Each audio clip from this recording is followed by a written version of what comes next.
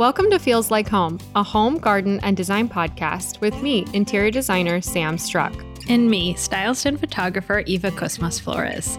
Each week, we'll bring you down-to-earth advice to help you create beauty in your living space and vibrancy in your garden, along with insights and tips from our guests. Plus, every episode, we'll dive into listener mail and help you solve a garden or design problem. So send them on over to us at feelslikehomepodcast@gmail.com. So pull up a seat and make yourself at home. Hi, everyone. Hello. Welcome back to another episode. Today we're diving into all things kitchen, which I'm really excited about. Both Sam and I have pretty big opinions on kitchens and we love them. And I love cooking. So I have a lot of thoughts from a utilitarian standpoint. And you have such a beautiful kitchen. So I'm really excited for you to share your design insights about that too. So let's kick things off with our strides and struggles. What about you, Sam? This week has been really good. I was thinking through before on my drive here what I was going to talk about in terms of strides and struggles. And I think for me, my biggest stride, I can't really talk a lot about it because it's like in the works, but I took a leap of faith in a business venture that I'm hoping will pay off, but it felt like very risky in the moment. It was kind of a vulnerable ask to another person specifically. So I felt proud of myself for even just like doing it because it's kind of one of those moments where, you know, this was a person that I feel I was meant to approach to like bring into my business. And I just kept seeing them around town. And I was just like, had a moment where I was like, if I'm meant to reach out to this person, I'm going to run into them when I pick up my son from daycare. And they were there. And I was like, okay, I guess that means I'm supposed to. So, I just took a leap of faith. Like I said, it was very preliminary and like spur of the moment, which sometimes the best things in life are. But it just, So I was proud of myself for doing it. So it feels like a stride, even though it's also somewhat of a struggle for me to do it.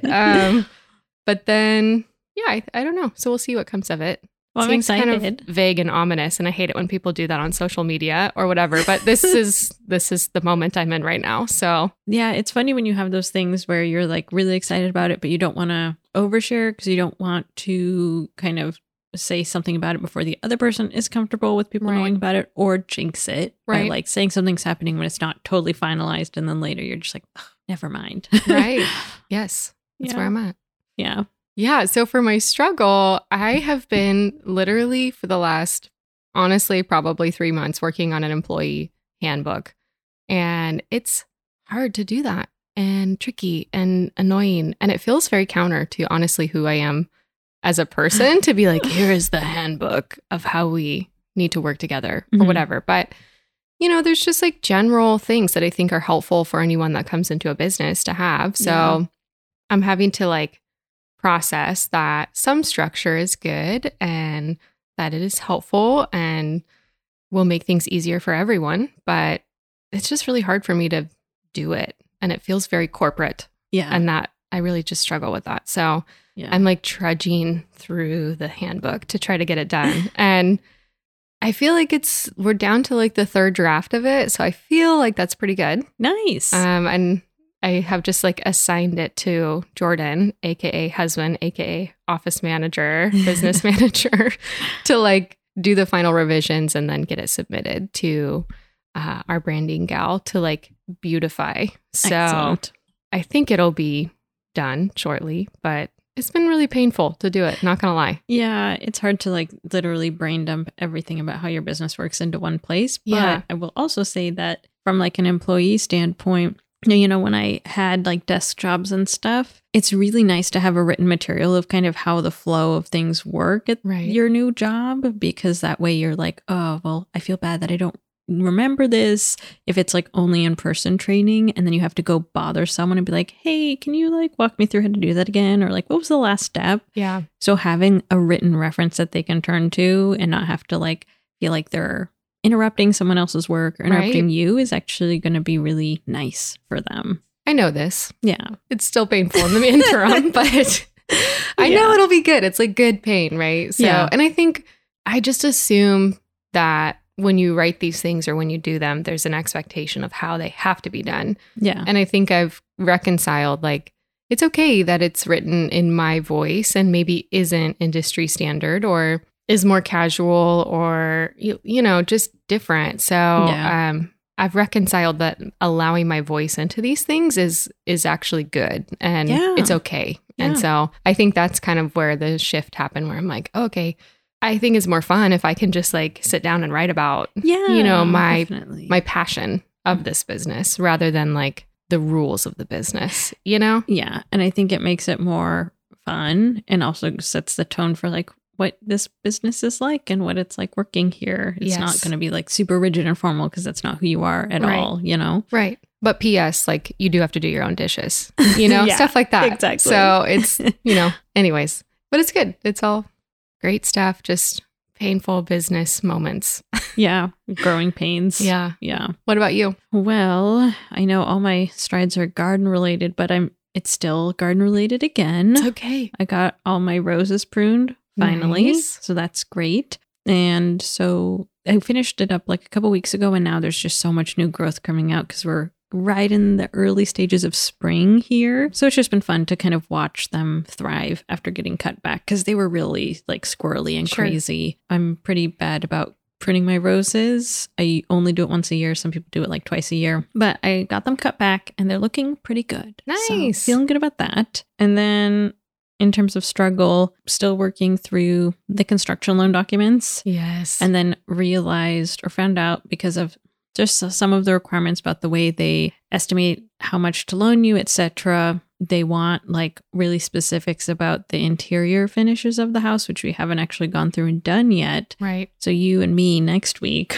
are going to meet up for a day and just do like a marathon of like, okay, let's just pick like all the finishes for the inside of the house in a few hours, which I know will be fine, but it's like kind of frustrating when you're like, oh, I just really wanted to sit and like take my time with this. Yeah. And now I feel like we kind of have to rush through. And I know that there's flexibility in what we choose. Right.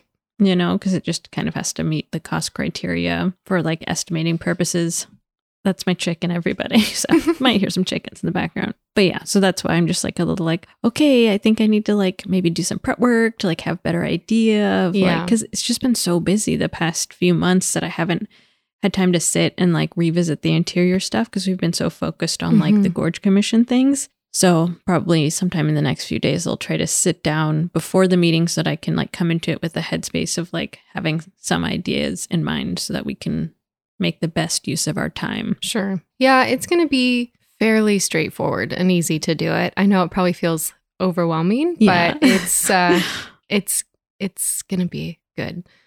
I've done this exercise a few times and it's just depends on the bank and how specific they want it to be. But also we've done it just as a cost exercise for our clients to get a rough idea of like their global cost. So there's flexibility afterwards for sure, but it's it's going to be a big push. Yeah. But I know that I'm in good hands, so it'll be good. Thank you. Yeah. No, but it'll be fun. Don't stress about it. Don't feel like you have to do a ton of homework for it. Yeah. It's pretty easy to narrow down a style and give a pretty good rough idea number-wise. Okay. Awesome. So great. Easy. And while we're talking about kitchens today, we can just talk through all the things that you want in your kitchen, and then that'll narrow your homework down for you. Go. So, all good. 2 birds with 1 stone. Yes. Perfect. Yes, it's perfect. So, yeah. Well, with that, let's should we transition into diving into kitchens and let's do it. Yeah. Want gorgeous photos of your home? I've made 5 beautiful Lightroom mobile presets that will bring brightness and beauty to your space, and you can grab them for free at feelslikehomepodcast.com.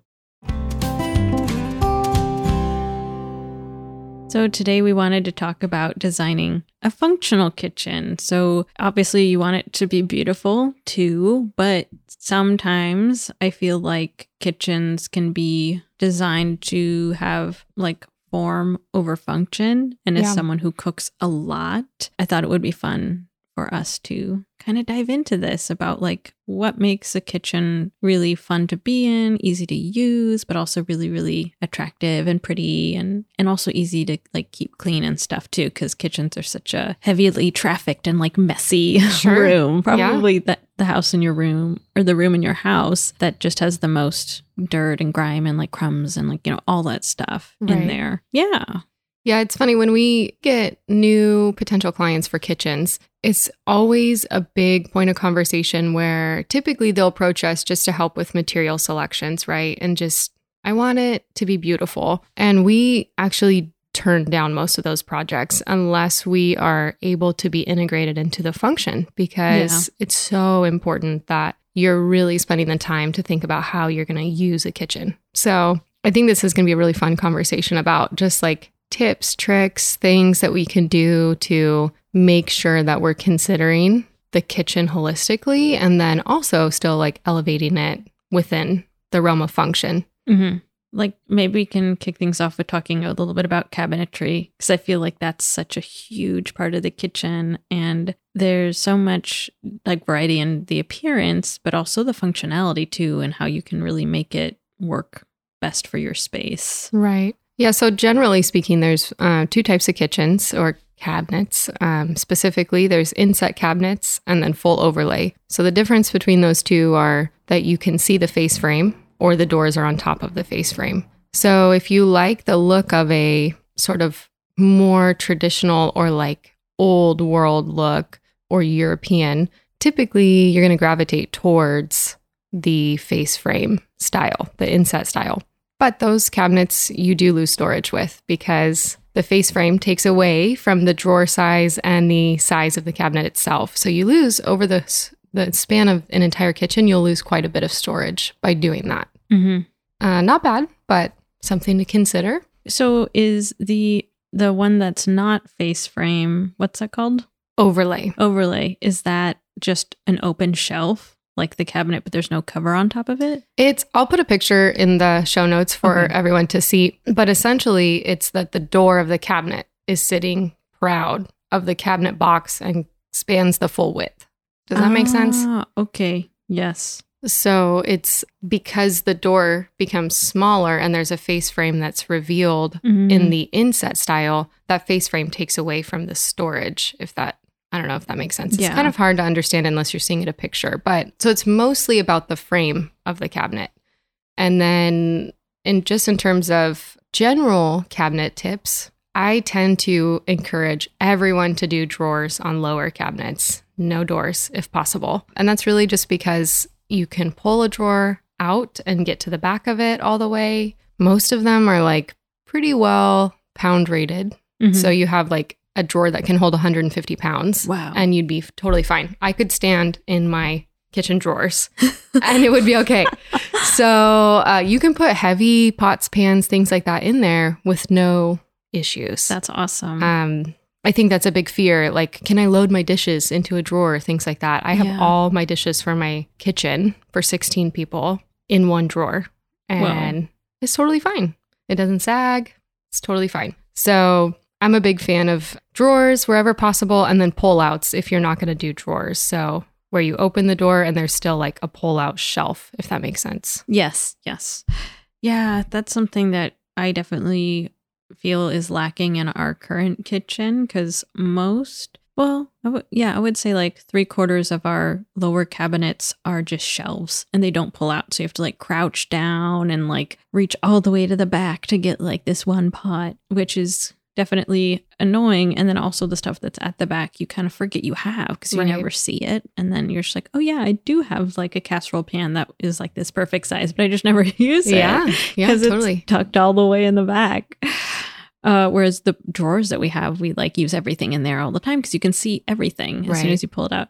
And then I don't know if you told me this or a different friend mentioned this to me, but talking about like if you have kids, it's nice to have drawers in the lowers also with like your plates and stuff. Yeah. So if they want to be independent and make themselves like a PB&J. Yeah. It's like easy for them to actually reach and access that stuff, Yes. which I thought was really cool. Yeah, we do have that in our house. One of the drawers in our kitchen is just like half toys, like fake food. And so kitchen related toys.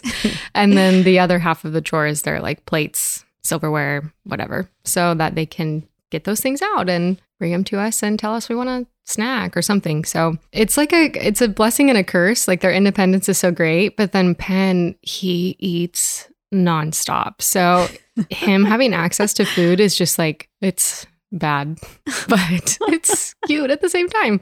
So it's just kind of one of those random things, but it is helpful to be able to give your kids access into your space. And I think it helps just incorporate them into the flow of the kitchen. So like Granger and Penn both unload their dishes from the dishwasher and put them in their drawer. Aww. So it's right next to that for them. And I'm not asking them to like lift our glasses and stuff like that and put them away, but just their stuff that's like non-breakable that they can pull out and put in the drawer themselves. So there's no expectation on how they do that or like whether it's organized, it just gets dumped in that drawer and then we call it good, but they participate in that, which is, I think, helpful. Yeah. And that's something I think is such a good idea to consider when you're doing a kitchen design or remodel or whatever. Right.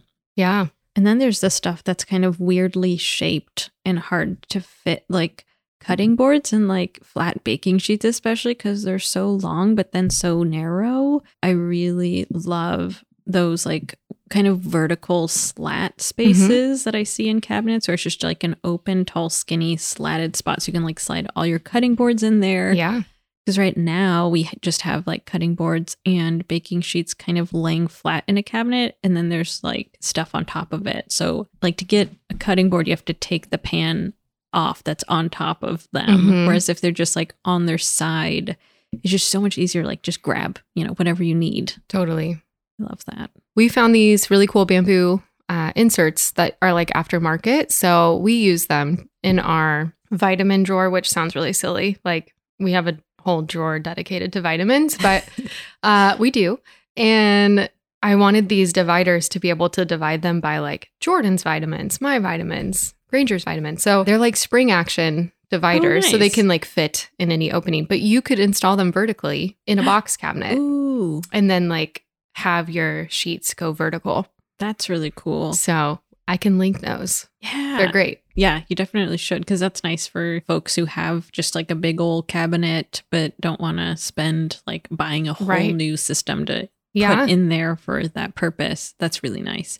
I also really like the pegs in the drawers. Yes. So it's like these little like wooden pegs that you like have a drawer that, I don't know, I guess the pegs fit into holes on the bottom or whatever that are kind of in a grid design, but you can move the wooden pegs around to like customize the drawer like shape, I guess, on the inside to fit your dishware. Yeah. Which I really like Yeah. too. That's definitely a fun insert to play around with. So many good inserts now. I know. And you can do a lot of those inserts, honestly. I mean, I sell cabinets out of my business, but the inserts through the cab supplier are very expensive. Mm-hmm. So there are lots of ways to add those after you've ordered your cabinets through just, Amazon, big box retailers.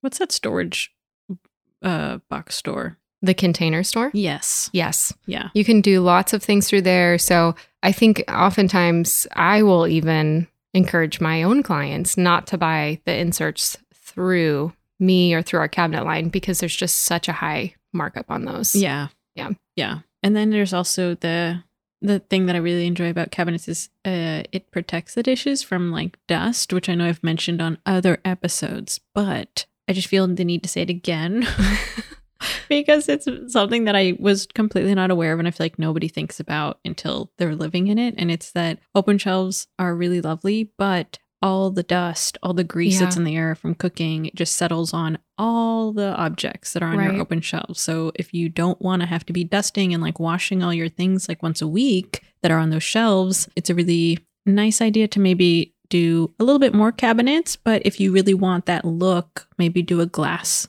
front on the cabinet so that you still get the, look of seeing all the beautiful things arranged on your shelves, but you keep them nice and clean and dust free. Like I do love the look still of open shelving, but I think right now, basically half of my kitchen is just all open shelving on the uppers. Yeah. Which I definitely regret doing because it's just, from a cleaning standpoint, not really sustainable. So stuff's just dusty up there all the time. So I think having maybe like a few open shelves is like great. Like your kitchen, I feel like is the perfect balance of like, you have these pretty open shelves right by the window in your kitchen, which is nice because then the light hits them and it really like shows it off and looks really cool. But then everything else is uppers. So it's just, I think, a lot more functional for storage and just keeping everything clean. So you don't have like a layer of grease on like all your stuff. Yeah. Our open shelves are removed from the cooking area too, which helps. But then also, the only things that we keep on there are either decorative. So I would say it's probably 60% decorative, 40% everyday items. Yeah. And those everyday items are literally used every day. So then they're not accumulating dust. So, there are water glasses that we use, or like our dinner plates, or, things like that where they're coming off the shelf regularly. Yeah. So they're not sitting idle for a long time. And then the decorative things on there are getting dusted, once a month or something like that. But it's okay, Yeah. Yeah. And then kind of thinking about the foot traffic in the kitchen too, and like how that ties out to the cabinets and like, which ways the doors are opening and all of that. And and then something else that I was thinking about is having your cabinets go all the way up to the ceiling instead of having that weird like end at the top and then there's just an empty gap. Like some of my friends have that in their kitchens and it's like, what do you put up there? Like a potted plant or like it's just this weird like empty space. Whereas, if you have cabinetry that can go all the way to the ceiling, you can fit stuff in there that maybe you don't use a lot, but it's just easier to access than having it in some closet somewhere, like your Thanksgiving turkey roasting pan, where it's like, I only need to climb up there maybe once or twice a year to get that, but easier to have it there than taking up space somewhere else in the house. Totally. Yeah, we did the same. We went all the way up on our cabinets, and I typically advocate for that as well, mostly because I think it helps with a finished look for that to be all the way to the top. But I mean, honestly, the top, like 20% of my cabinets are totally empty. They sit empty, but there's room for growth, I guess. Yeah. But what if you start getting into canning? Now you have to keep all your cans up there. Or you get into canning and I put your cans up there. So probably more like that's fine. So it can be Eva's secondary kitchen space down across the river when your house is done. So I have a lot of weird specific appliances. Like I have a deep fryer, I have an ice cream maker. I used to also have a soft serve machine, like just really weird, hyper specific stuff because I'd get into different types of like recipes. Yeah. Be like, well, I need the tool because that'll just make it easier. But then it's just like, well, now where do I keep all this? So we actually have like a few shelves in the basement that are just like filled with other appliances that we just don't have room for. But I'm like, this is what those uppers are for. You just like put the stuff up there that you only use a couple times a year. Yep. You don't have to go all the way down to the basement or go into your weird random closet to like get this stuff out. So yeah, love those. And then so what do you recommend for corner cabinets? Because that's something that I always feel like is super awkward and like, there's a lot of different storage solutions that you can see online for it. Like some of the Lazy Susan type stuff where it kind of spins around. What do you recommend? It depends on kind of going back to whether or not it's an inset cabinet or an overlay cabinet. So in my house, I do have the inset cabinet look. So I opted for less storage over the flat cabinet look. So in my case, I did do the Lazy Susan cabinet because the door is affixed to it and you essentially just push the door in and it actually just like continues on a circle. Does that make sense? So you're not opening a door. It actually pushes in and is part of the whole system, which is super sleek and easy and really handy. If you had an overlay cabinet where the doors you actually have to open to make that work, I tend to like the ones that there's like this kind of weird kidney bean shaped pull out that you can, once you open the door, it actually can pull out from the back dead corner. So instead of doing an L-shaped cabinet, I tend to do just a corner cabinet with a blind corner pull out and then just do a regular cabinet next to it, if that makes sense. Yes, that does make sense. There's lots of options for blind corner cabinet inserts. That's what it's called. So if you Google it, it's really just dead corner or blind corner cabinet inserts. And then sky's the limit on that. there's lots of different options for it, but there's like this really weirdly shaped kind of kidney bean one that tends to be my favorite. Yeah. And then what should people keep in mind in terms of layout if they're like, going to do a major overhaul of their kitchen? Mm-hmm. Like one thing that definitely pops to mind is ease of dishwasher to sink. Yep. That's something that we have I think we did a pretty good job in ours. Like the dishwasher's not right next to the sink, but it's only like 2 feet away on the same wall. So it's easy to like take stuff out of the sink, throw it in the dishwasher without dripping water on like too far away of a distance. And then, opening the dishwasher if you have an island or a galley, like a long, narrow kitchen. Right. If the dishwasher is open, is it possible for people to still walk around it, or does it block the area of foot traffic? Yeah. And are you okay with that? Like maybe that's not a problem, but just something to think about. Yeah. I mean, generally speaking, I do not do a walkway less than 42 inches wide anywhere in a kitchen. So, and that's just because, I mean, we've all been in kitchens where there's, the code's standard average is 36. But if you do open a dishwasher in a 36-inch walkway, nobody's getting around that. So minimum, I would do 42. Honestly, if you can afford 48 inches in walkway space, I would do that. So especially if you have dishwasher or range or a single door fridge that opens instead of a double door, then having that 48 inches allows you to still open it and somebody to walk by you. So we opted for just wider walkways in our kitchen, and I tend to encourage them over a bigger island. Like if I had to pick one or the other, a big island or wider walkways, I would pick wider walkways just to like keep the flow really open through there. And then in terms of layout, there's this thing called the work triangle, right? Which is this sweet, triad of refrigerator, range, and sink. And so you can Google it. There's like rules of thumb. You're not supposed to go more than 12 linear feet total in your work triangle. And at least that's what I think it was in design school. I don't know what it is right now. But at any rate, I tend to just really approach it from the place of who's using the kitchen and how they use it. So I tend to like to anchor tall things on the outer run of a kitchen layout. So like if we're talking about a fridge, I prefer that to be on the edge instead of like in the middle of a run of cabinets. Or like tall pantry cabinets. Anything that's tall that's going to feel heavy, I tend to put on the outside edge and then work my way through the rest of the space based on how you use it and how you guys like to cook. So a lot of times people really like the idea of like a range being such a big focal point and they want it to be beautiful and just like be a feature, but they don't cook at all. So then if you're not cooking on it and it's just a feature, then it's sort of less important how it plays into that work triangle, right? Yeah. So there's a little bit more room to play depending on how you use it. But I mean, I don't know. I'm just really passionate about making sure that the access to like trash recycling is easy for both the people in the kitchen and when you're hosting guests. So I think that's often lost. Like the first thought is to put a trash pull out right next to the sink. And let's say you've got a L-shaped kitchen and you're putting your trash recycle towards the inner corner of the sink, then it's really hard for your guests to get to it when you're like entertaining and you're still like putting appetizers out or doing different things. So, if it's a matter of swapping it to the other side or making it accessible to who you're also entertaining with, I think that's important. So I think it's a pretty overlooked thing. And then, I don't know. I think just generally speaking, we just go through a really heavy period of asking like so many questions in order to determine where we would put things. Yeah.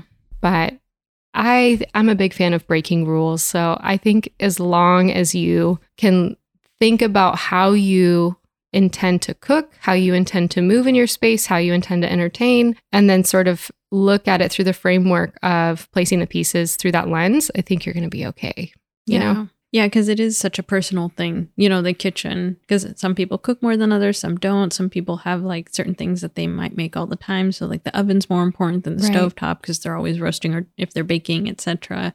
And then something else that I kind of circling back to cabinets that I really like the idea of is there's these cabinets that are uppers, but they go all the way down to the countertop so that you can put something kind of hidden that you normally like use every day and leave out. But if you don't want to actually look at it, like a coffee machine, like your Mr. Coffee or whatever. Right. So that it's kind of like tucked away, but there's still some countertop space in front of it. Yeah. Is there a term for that? Or It's called an appliance garage. Okay. So I have one of those in my house too. And essentially, you know, a standard depth cabinet is 24 inches deep. And then a standard upper cabinet is around 12 to 13 inches deep. So if you're going to do an appliance garage, typically I would do them at 18 inches deep because your smaller appliances typically are deeper than 12, 13 inches. Mm-hmm. And so if you're going to do an appliance garage, I would run the countertop all the way through and then put that cabinet on top of it. So you've got a hard surface. Nice. And then I also typically recommend under, like at the lower part of the cabinets, instead of doing a standard 24 inch, I'll pull it out deeper and do 28 inches. So it's actually the whole thing, the whole system is just deeper. And then the doors, if possible, to have them open and then like push back into the unit, that's ideal because then, you know, if your microwave's in there or your coffee maker's in there, it takes more than a few minutes to use those. So you want to be able to like push those doors open and have them out of your way. Yeah. And then close them fully when you're done. So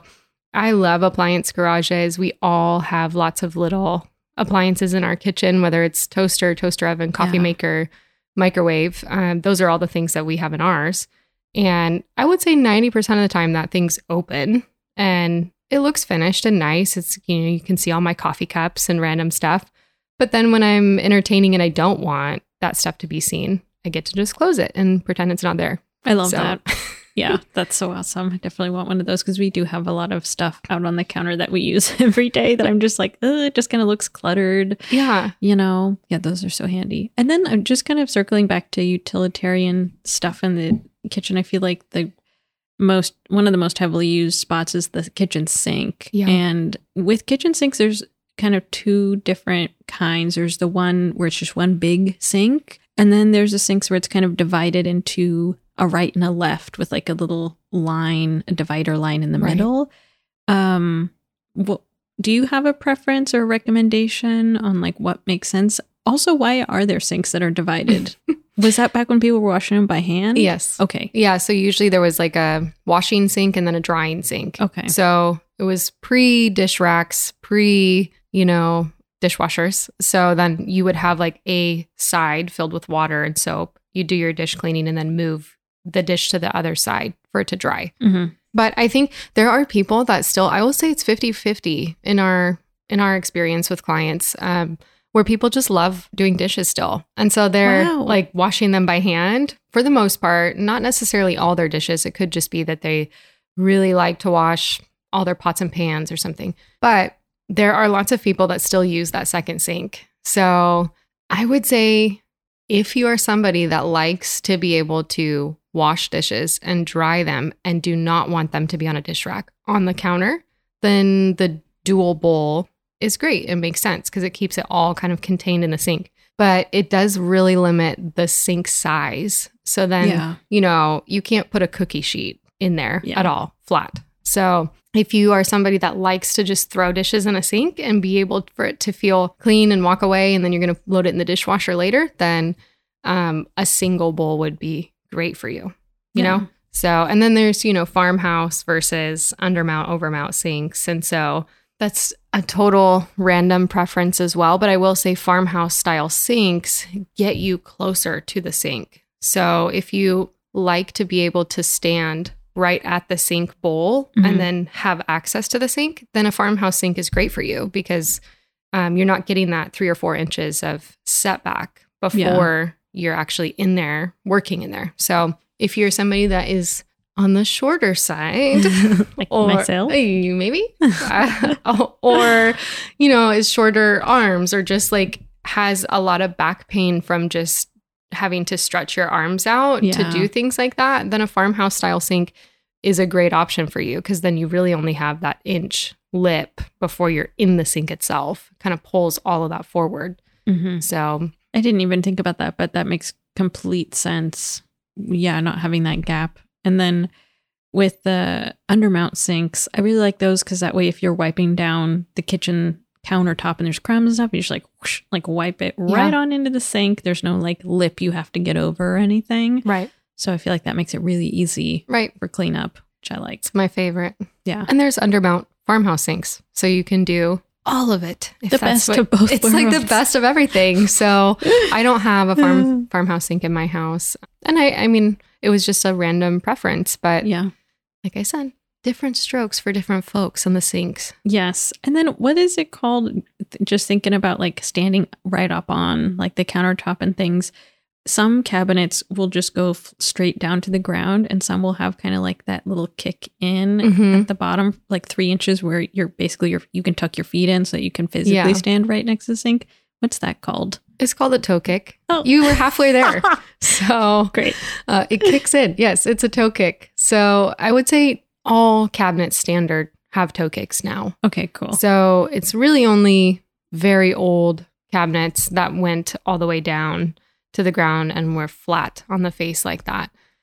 And then that was phased out because people's toes got hurt. So this is why this is industry standard now. Yeah. So all of them will have toe kicks. Now, some of that can change depending on the look. So for like my appliance garage, I did that cabinet, the lower cabinet, and the top part of it, I did in black because I wanted it to be like an accent in my kitchen.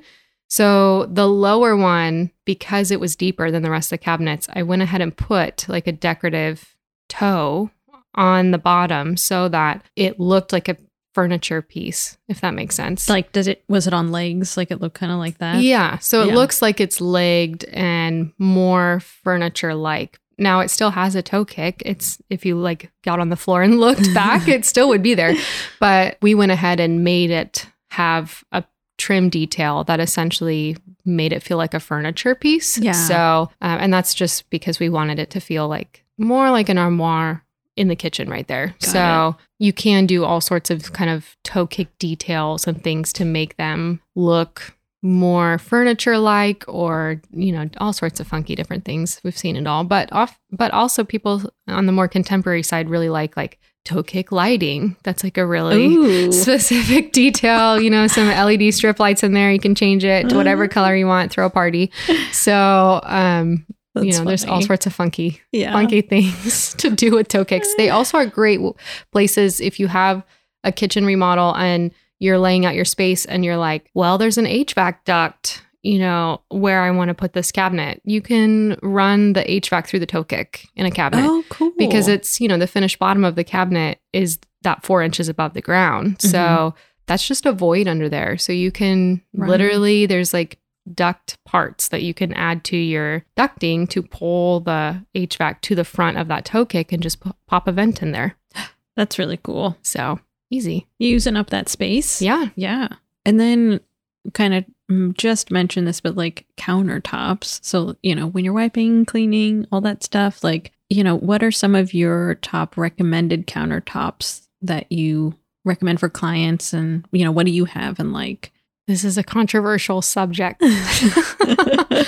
I feel like countertops are kind of the most difficult thing to navigate with a client because they are so specific design-wise, and then they all carry their sets of pros and cons. Yeah. So in my house, my island is soapstone. So it's just a natural material. It's fairly soft, similar to marble, except dark. So soapstone pretty much is like a dark blue, green towards charcoal.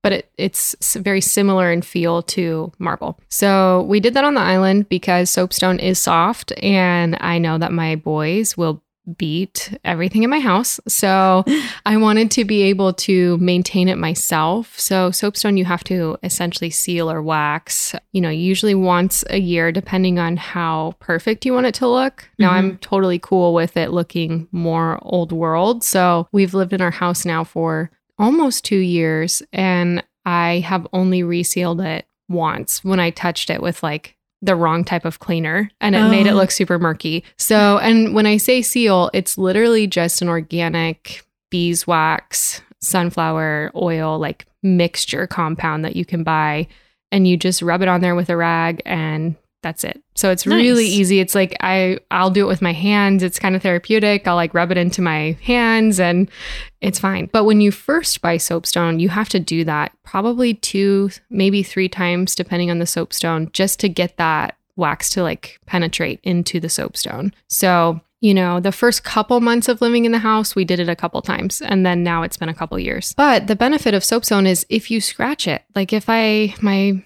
son, I don't know, scratches it with one of his crystals, then I can take some just fine grit sandpaper and buff it myself and just re-spot wax it. So you can get scratches out yourself and just reseal it yourself. So I wanted to be able to maintain it myself and not have to like hire somebody to come reseal it or buff it out. So that's why we opted for that on the island. The rest of the kitchen is Caesarstone, which is just a quartz composite. So it's a man-made material. Quartz is super durable. For those of you that maybe don't know the difference between what these things are, it's a little bit not intuitive because quartz is actually a man-made material of quartzite and granite. So a lot of times people will come into the office and be like, I want quartz because it's a natural material. And we're like, no, it's engineered. And they like don't believe us. And we'll have to like show them, no, quartz is all man-made. So counter to its name, it is a man-made product. It's engineered. So that means that it's essentially taking ground up quartzite and ground up granite and mixing it with a certain percentage of resin or composite to make the slab. So typically, depending on brand, it could be anywhere from 7% resin to 3%. So if you are kind of looking at the more expensive tier of quartz, it's probably going to be in that 3% mark. Will that make a difference in its use? No, I haven't found it yet to make a difference. I would say Caesarstone's probably, I don't know where they actually are percentage-wise, but super durable, economic option. And generally speaking, Caesarstone or any quartz is fairly low maintenance. So, but I will say the newer trend towards having matte countertops, that itself requires more maintenance than just like a polished quartz. So if you have like a water glass sitting on your counter and you leave it for a week, it's going to make a ring and you're going to have to buff it out. So, and you know, if you leave wine or turmeric or anything like that on your counter, you do have to make sure you're wiping it up pretty quickly or you're going to have to buff it out. So, but all that to say, you can buff it out. It is a thing you can do for yourself. So a lot of times for us, if we forget and we leave something on the counter, it's just like taking baking soda out with some water and just like making a paste, rubbing it on there, and then just kind of using the grit of the baking soda to work out that stain, and then it's fine. Yeah. So, but I mean, there's really not any material on the market that you could leave a red wine bottle ring and not have to maintain it unless you're getting like black granite that's polished, in which case that stain is still there. You're just not seeing it, you know? Yeah. So yeah, quartz is it's a fairly durable product. Quartzite and granite are also natural stones. Quartzite tends to look more, for lack of a better word, deep, like it has more of a crystal-y rock look to it, similar to granite, but both of those have pocks and holes. They require sealing. It's, you know, similar to marble. Marble's a very soft material, so we don't recommend marble in kitchens if you're somebody that is like really OCD about how your kitchen looks. If you like to have, you know, happy hour hangouts and you often forget wine bottles on the counter, marble is a no-no for you. So it's much harder to get wine stains out of marble than anything else. So they're beautiful. There's like a trend right now towards marble. People love them. But those require like a come to Jesus moment with our clients. Like, are you okay with the maintenance of this? Because we can't in good conscience recommend it unless you are committed to cleaning it. Yeah. And I feel like, doesn't it nick pretty easily? And totally. Like, you shouldn't put really hot stuff on it straight from the stovetop. Yeah. So it just seems like a super sensitive material. Whereas quartz, I think you can put pretty hot stuff on it and not worry about it like cracking or... You can. I just actually learned this the other week randomly, though. You can put hot stuff on it, and I do it all the time. I'll take a pan right from the, you know, the cooktop to the countertop with no issues. However, I have recently found out that if you have a corner in your kitchen, like it's an L-shaped kitchen or whatever, and your fabricator cuts that corner without a radius, so it's not curved, it's actually like a square corner in your countertop, and you put a hot item on it, it can crack off that corner. So this is like a new thing for me because I didn't realize when we got our countertops put in, the fabricator put these like really deep radiuses on our corners. And I was like, I did not design it that way. But I also trust that somebody is smarter at these things than me and knows the properties more than I do. And he was like, yeah, we can't do an actual tight corner on that because it just weakens the material if you put something hot on there. Yeah. And so I like did some research on it, and that's like very much a real thing. So it's totally fine except for those weak points. So if you have a fabricator that just like is totally cool with it, I would just be like, nope, we need to radius that anyways. Because there's some, you can Google it. There's some horror stories about it. So it wouldn't be great. Yeah, that's good to know. It's so funny with all the nuance with the different materials. Yeah. I mean, what you can do with one thing or you can't do with another. Then there's the butcher block, which some people really enjoy, but seems like a lot of work because there's like lots of sealing pretty regularly and stuff. And of course, wood is like pretty porous and not heat safe, so you can't put like super hot stuff directly on it. So like our countertops aren't necessarily butcher block because Jeremy made them and they're very cool. They're made out of reclaimed wood. But he like finished them with, a like sealant on top to make them waterproof, etc.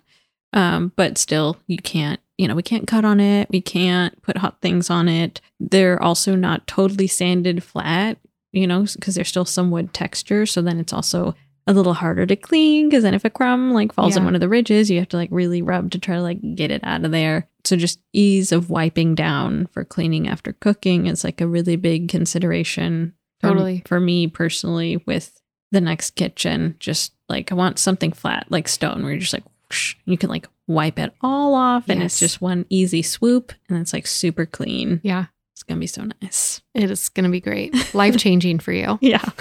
Yeah. And then like backsplashes too. Just thinking about cleaning.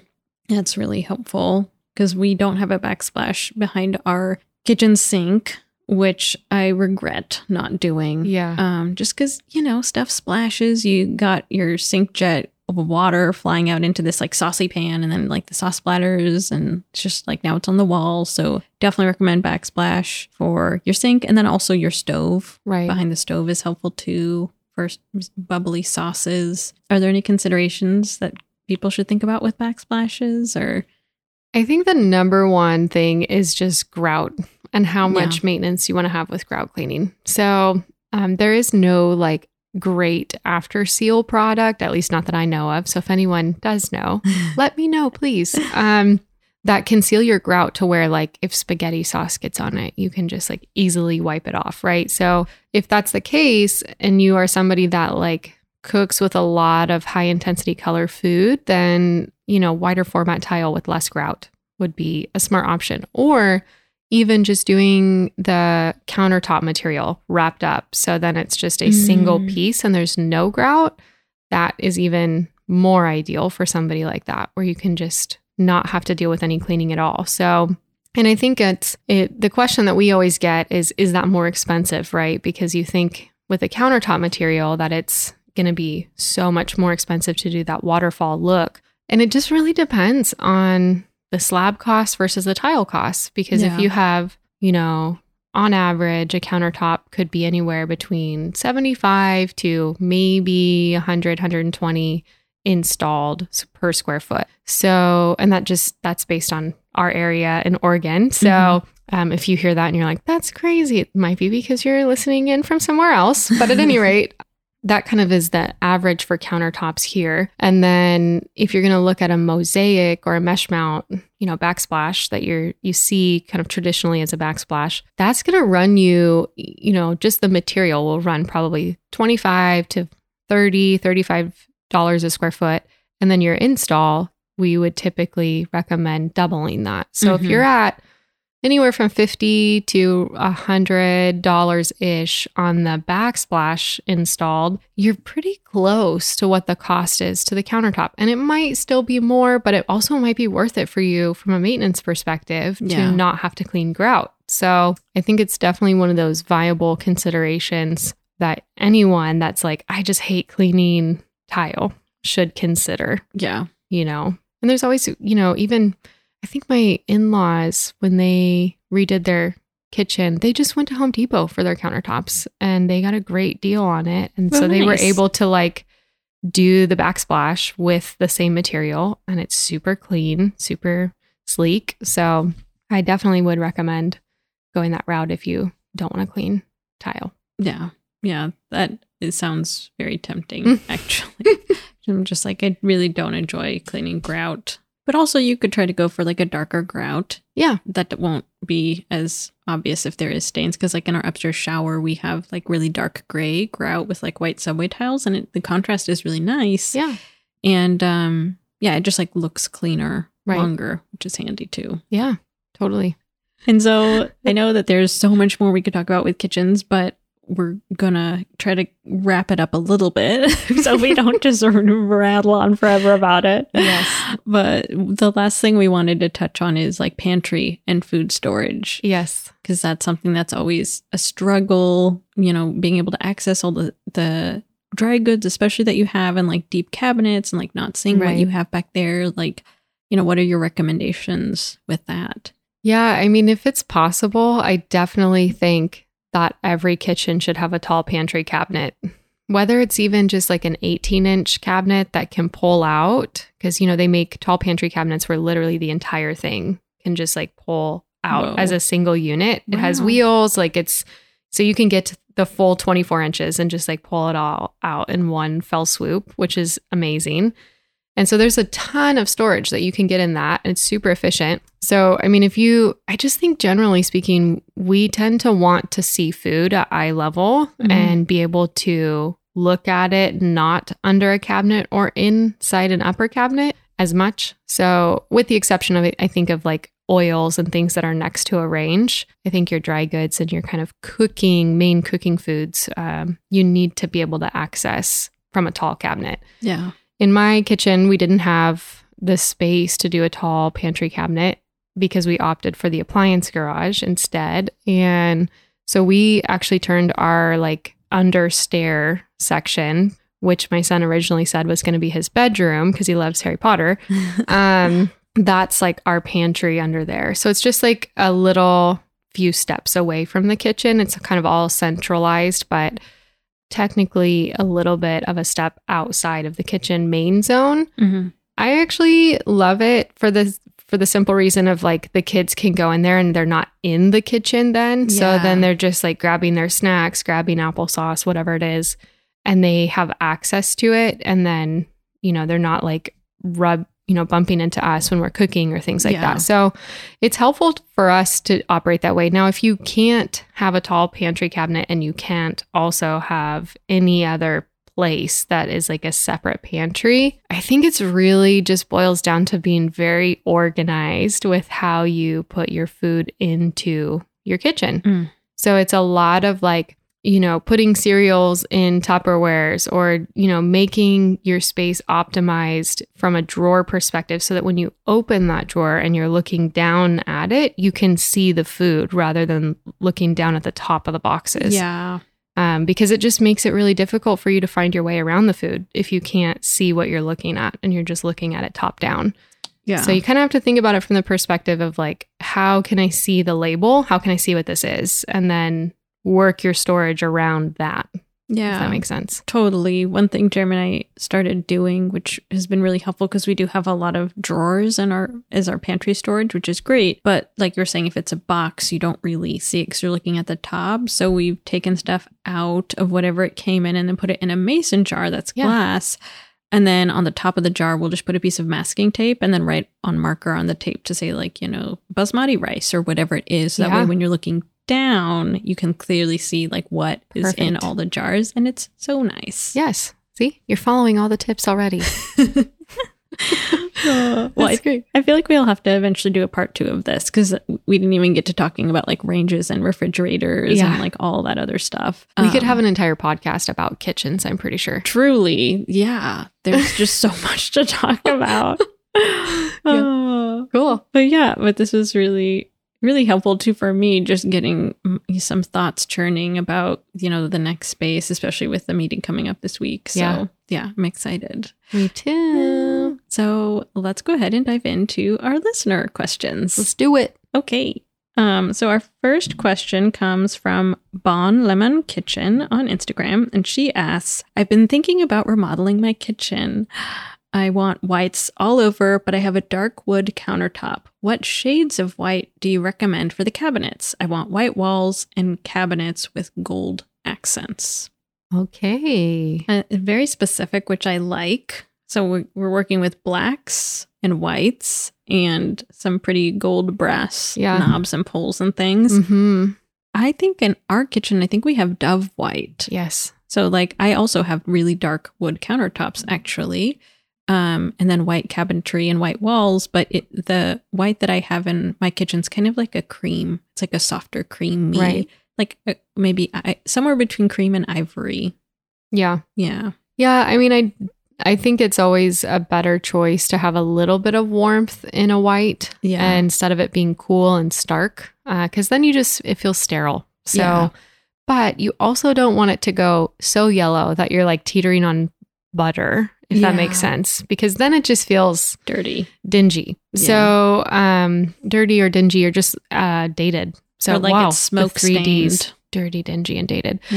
It just doesn't look great. So I tend to like Simply White, Dove White, kind of all of those little bit warm whites.